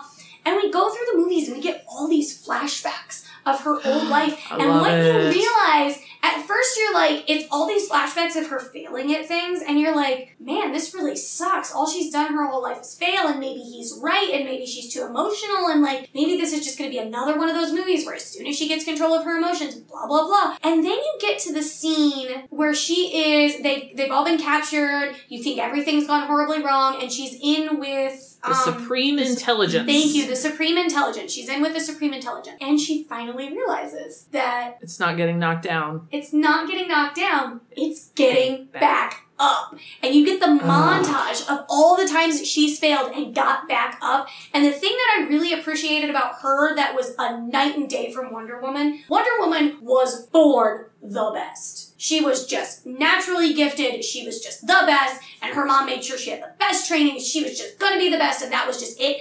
Captain Marvel had to fucking work for it. And you watched her work for it. And all of those things. And you watched her get back up. And by the end of it, she didn't have shit to prove to anybody. Because at the end, he tries to gaslight her into this final fight. Don't use your powers, because then you can prove to me that blah, blah, blah. And she just, whoa. Blast him. Blast him. I have nothing to prove She's to you. nothing Blast him. to prove. And I don't know about you ladies, but that felt so good. Yes. Felt so good. I think I cheered in theater. I did cheer in theater. It was me and some random guy. That's all that was in the theater. Me and some random guy. And I was like, hell yeah! And he looks back and goes, mm-hmm. Like, yeah, bud. I love it! I watched. see, so when I rewatched it, we watched it with the kids again, and like my kids were just like, yeah, like I'm like, yes. That scene, I think that, so the scene where she gets out of the Supreme Intelligence and then she stands up and No Doubt's song starts playing in the background. I'm just a girl. Yes, That is one of my that favorite scene. fight scenes. I have had Yes. this Whole song stuck in my movie. head for weeks because of this movie. Yes. But it's so good. I don't think that it is possible not to get amped when you watch that scene. Right? I fucking, like, tingle, I get goosebumps, I, like, sit up, and I'm like, fuck yeah! Like, you are just so into it because, like, that is the point where she realizes, like, I don't have to control my emotions, I don't have to do shit for you, I don't have to do shit for anybody else. I'm me, I get the fuck back up, and I get it the fuck done. Yep. And it's amazing. Which is a huge contrast to Wonder Woman's "I believe in love" statement. Exactly! Yeah. You're so right. Like, it's night and day. It's the I have nothing to prove to you versus I believe in love. And that, when I was writing out my notes for this and I was watching these movies, that was the contrast. And those were the things that were sticking out to me. Mm-hmm. And that's why I love Captain Marvel. No, I really... As women, we have love shoved down our throats so often. It's so annoying. And it's just like this constant feeling of, okay, you're only good if you have someone who loves you. But then you answer that with the Captain Marvel thing of, no, I have nothing to prove to you, and it's just, it was so freeing to see that, and I think that's part of why it's like, okay, Wonder Woman did okay, but then Captain Marvel was like, oh, but here. Yeah, we can do it. Here, let's we can do actually this. do it. Yeah. So surprise, surprise, I was listening to a podcast. You? Me! I was listening to a podcast. And they were interviewing, oh god. Okay, podcast is called The Cut on Tuesdays. It was their most recent episode, really freaking good. They were interviewing someone whose name I can't remember, and I'm very sorry that I can't remember it. But she was talking about how Most recent at recording. most recent at recording. Because this will Today come out is in a month. September 11th. They were interviewing a woman who had written a book about being single in politics. And how that is just not a thing. And she was kind of talking about, like, the reason she decided to write this book is after she met her husband, even though she was in her 30s, everyone started to suddenly act like her life was just beginning. Because suddenly she had a man, and she was getting married, and she was settling down, and she had fallen in love, and blah, blah, blah. And so suddenly that was the beginning of her life. And I think I was having a conversation with somebody about this. Oh, it was another friend of mine. We were talking about how she had a friend who got married right out of high school, even though she didn't really know if she was in love with this guy or not. And we were commenting about how we feel like a lot of young women do this because they think, well, if I don't know where I'm going in my life, that's okay as long as I'm married, because then that is something like a grown-up does. Like, that is when your grown-up life starts, is when you get married and when you start that life with somebody. So I agree, it was so cool to see an entire show movie about a badass woman who had no man, didn't need no man, didn't want no man, and period, end of story. Like, it was never even hinted at. I think at the very beginning, you kind of got this flicker of maybe her and Yon-Rogg, but it was very quickly gone. Yeah. It was the first, scene where she wakes up and she's at his door. And you're like, oh, okay, it's gonna be one of those movies. And then it wasn't. And you were like, oh, and you didn't miss it. I didn't miss it. I didn't miss it at all. Yeah. At all. It was really nice. So that leads us into the proactive or reactive. And I think that scene right there is a really good example of she is just fucking proactive as shit. Like, she goes out, and even during those times where she doesn't have her quote-unquote full power, she goes out and does stuff for herself. Yeah. I don't know. I think that at the beginning of the movie, she actually is more reactive. And then she turns kind of proactive as she learns who she is and that she doesn't need to. Like, her at the end is absolutely a proactive character. I'm going to take care of business. But at the very beginning, most of what drives her is proving to Yon-Rogg that she's worthwhile. That's true. I don't know if she's necessarily trying to prove it to Yon-Rogg. I think she's trying to prove it to herself. And Yon-Rogg is kind of a stand-in for that. Because even during training and stuff, she's constantly like, I don't need, to be better than you, and blah, blah, blah. And I realize that it's like a sarcastic shield almost that she's putting up because she's feeling vulnerable and whatever. But I never really felt like she was necessarily seeking his approval. I think she was, though, because how long she was there for, what, 6 years? Was it 6 years? I think he had enough time to manipulate her into thinking. I think she broke through that quicker because when she got her memories back, she realized who she was truly. But I think in the beginning, she was definitely trying to prove herself to him and to the Supreme Intelligence, which for her was Dr. Lawson. Mm-hmm. But as they say in the movie, it's whoever, you're most drawn to or whatever. It's whoever, hold in the highest esteem. Or something like that. Yeah. So I think she was in the very beginning. So, stereotypical. Do we think any of these characters fall into the stereotypical category? Motorcycle Dude Motorcycle Dude definitely does. was a stereotypical character. And then Yanra. Yanra. Yanra. Me, Very Yanra. intentionally stereotypical. Me, Yanra. You prove to me you have no emotions. But I don't think any of the female characters fall into any of the stereotypes. No. Like, even Maria Rambo was a pilot. She was a military pilot and a single mother. Yes. And raising an amazing child. And a person of color. And she had that awesome fight scene where she's flying the plane and she, flips around the canyon and just destroys the other ship. Crazy Ivan. Fucking cool. Yeah, she pulls a Crazy Ivan. Zeke, you are not on this podcast. I know, I just want to add this because it's really cool. The daughter was actually, in the comics, the second Captain Marvel. Oh, cool. That's so cool. Yeah, and one of the outfits that she's choosing on Carol's costume represents her costume in the series. That's cool. I love that. That's cool. See, it was a good fact that I wanted to... It was a good fact. I just want to be included. We need to make a little thing that says Zeke Facts. Zeke facts. Hello!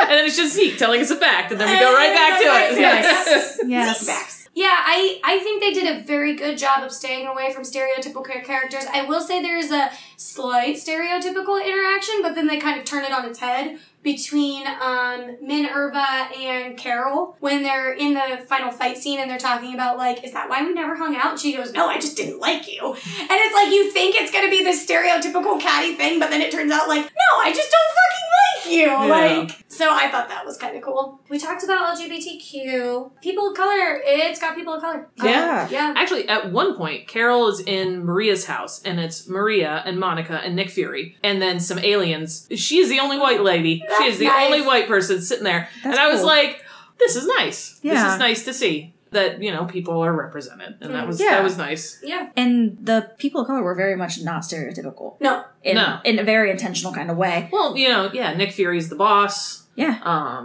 Monica was amazing. And Maria was an amazing character. Mm-hmm. I loved both of them. Yeah, they just did such a good job. It's so hard to discuss this movie beyond just gushing about how much we love it because Is there anything really did such a good job. Is there anything we didn't like? I mean, you said the one thing, but... Yeah. For me, that was really one of the... There were two things that I didn't like, and it was the hair and the military presence, and really that was about it. I felt like everything else, they did really, really well. I will say later iterations of Captain Marvel, aka in Endgame, I didn't like as much. I felt like they used her a lot as Deus Ex Machina in that movie. So instead of being an integral part of the team, she was more just a save-your-ass kind of character. Yeah. It was kind of like, we overpowered her and now we don't know what to do with her. Yeah. So I'm excited to see her come back in her own movie again because I think that's really where she's going to shine. I don't think she's going to shine on the team as much, which is kind of disheartening, but at the same time, I'm not gonna say no to more movies like this, with soundtracks like this, and costumes like this, and fight scenes like this, and... The soundtrack was great. It was So good. It's my childhood all over again. I listened to it on the way into work to pump up for a day. Yeah. I love that she crash landed in a Blockbuster, too, and took out the... So good. And shot the True Lies in the Radio thing, Shack. and, the Radio Shack, and... So good. It was so good. So, the last thing on our list here is disabilities.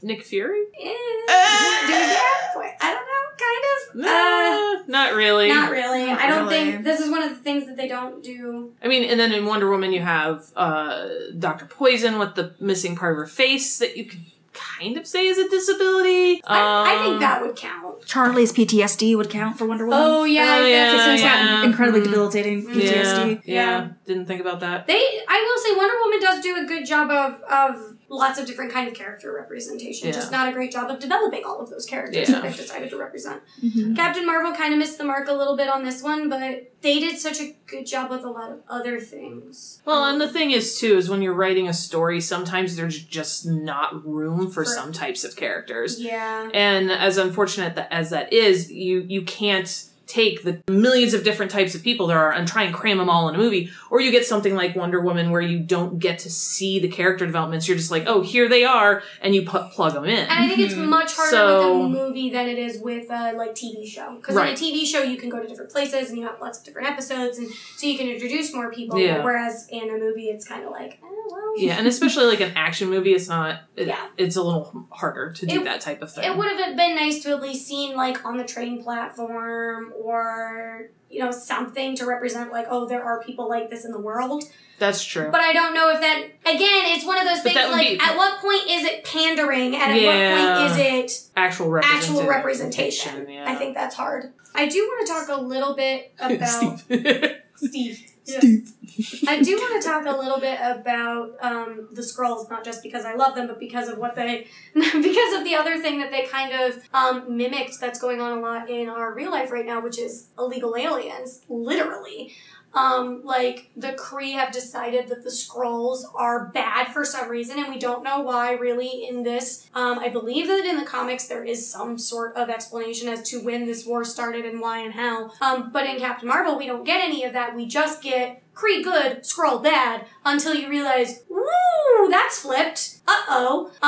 And so you kind of had this idea of like these people that are fleeing war and just looking for a home, and they're being persecuted and they're being hunted and they really need help. And I think that they portrayed that very well. Mm-hmm. I think there was a way it could have gone very wrong, because I think with so much that was going on in the movie, that could have really ended up being like a footnote. Yeah. But I think they did a good job of integrating it without making it overshadow what was going on with her, but also not making it so small that it didn't make sense for her to go off and do that after the movie ended. Yeah, and I think it was also really interesting the way that there was a distinct line drawn between the refugees that were in the base out in space and the militarized Skrull. resistance. Yeah.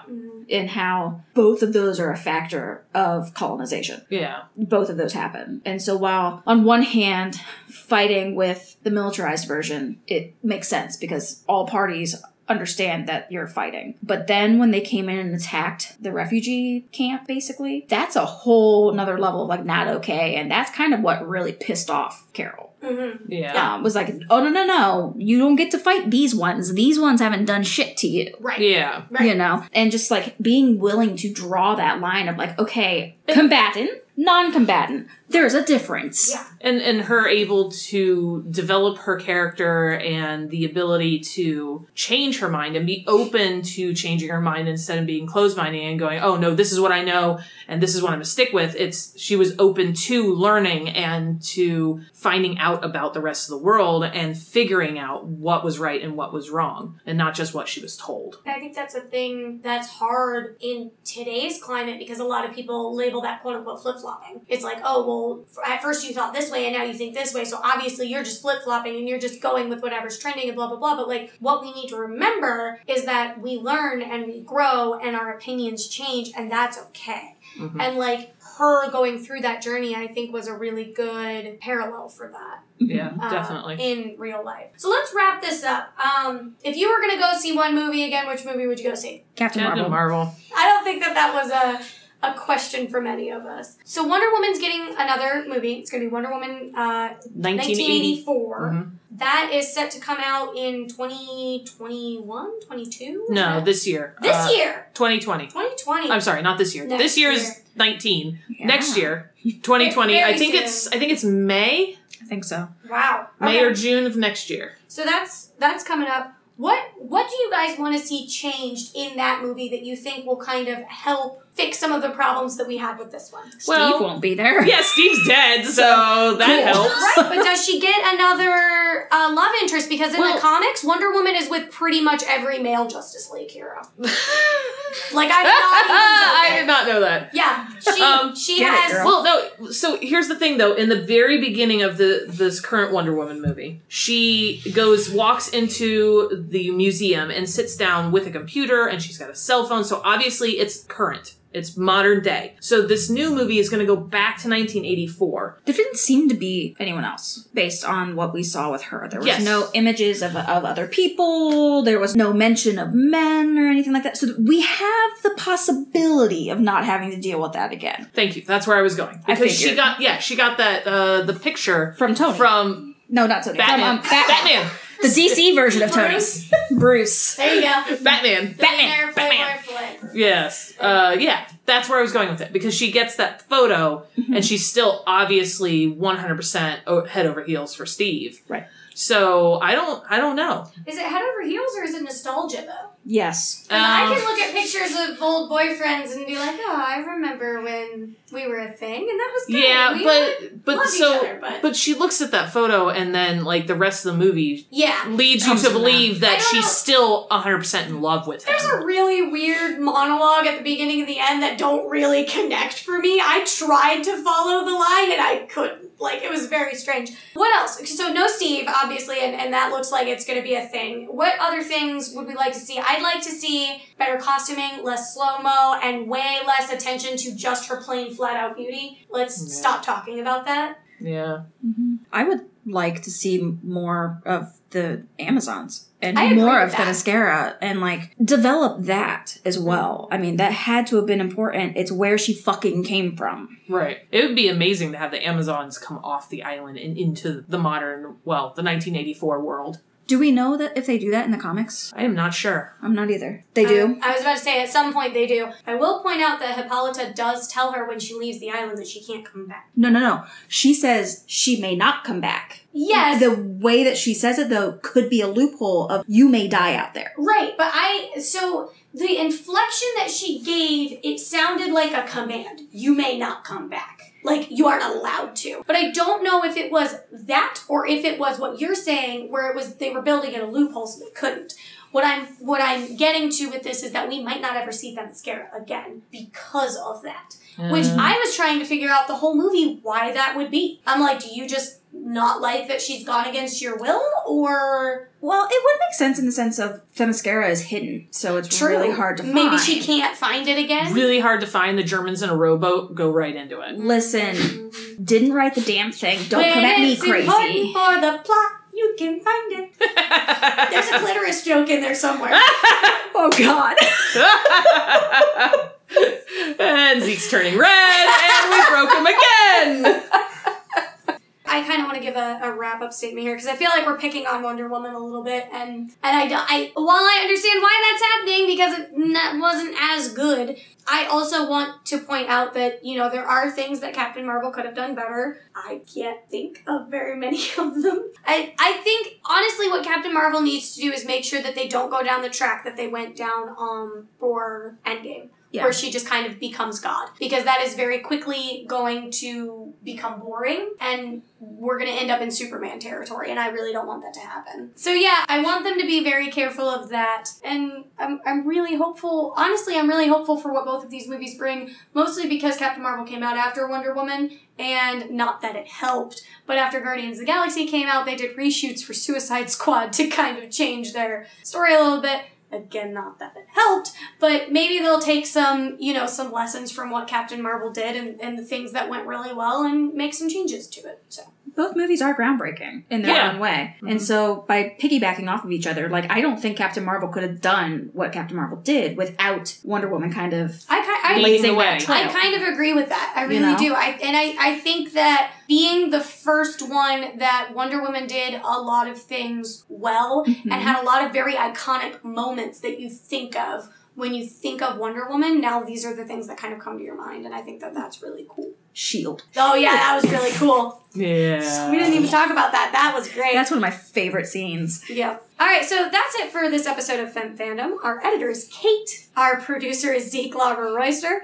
Our production assistants and transcriptionists are Christina Lauber-Royster and Mike Stewart. You can check out more awesome content at basementgeekinc.com. If you have a topic idea or if you want to get in touch with us, you can email us at femfandompod@gmail.com. If you enjoyed the show, please, please, please leave us a 5-star rating and review on iTunes or on your podcast app of choice. It's really helpful for us. It helps other people find the show. Or if you don't want to do that, take a second, share it with your friends. We really want to get the word out there and have more people come into this content because we think it's kind of important and fun. So if you want to follow us, we're on Twitter at FemFandom or at Basement Geek Inc. I'm at Callie Rome. And I, Kate, am at Geekery and Coffee. And I, Fern, am at Fern Fandom. Until next time, remember, no matter what the fandom, you're not alone. Bye.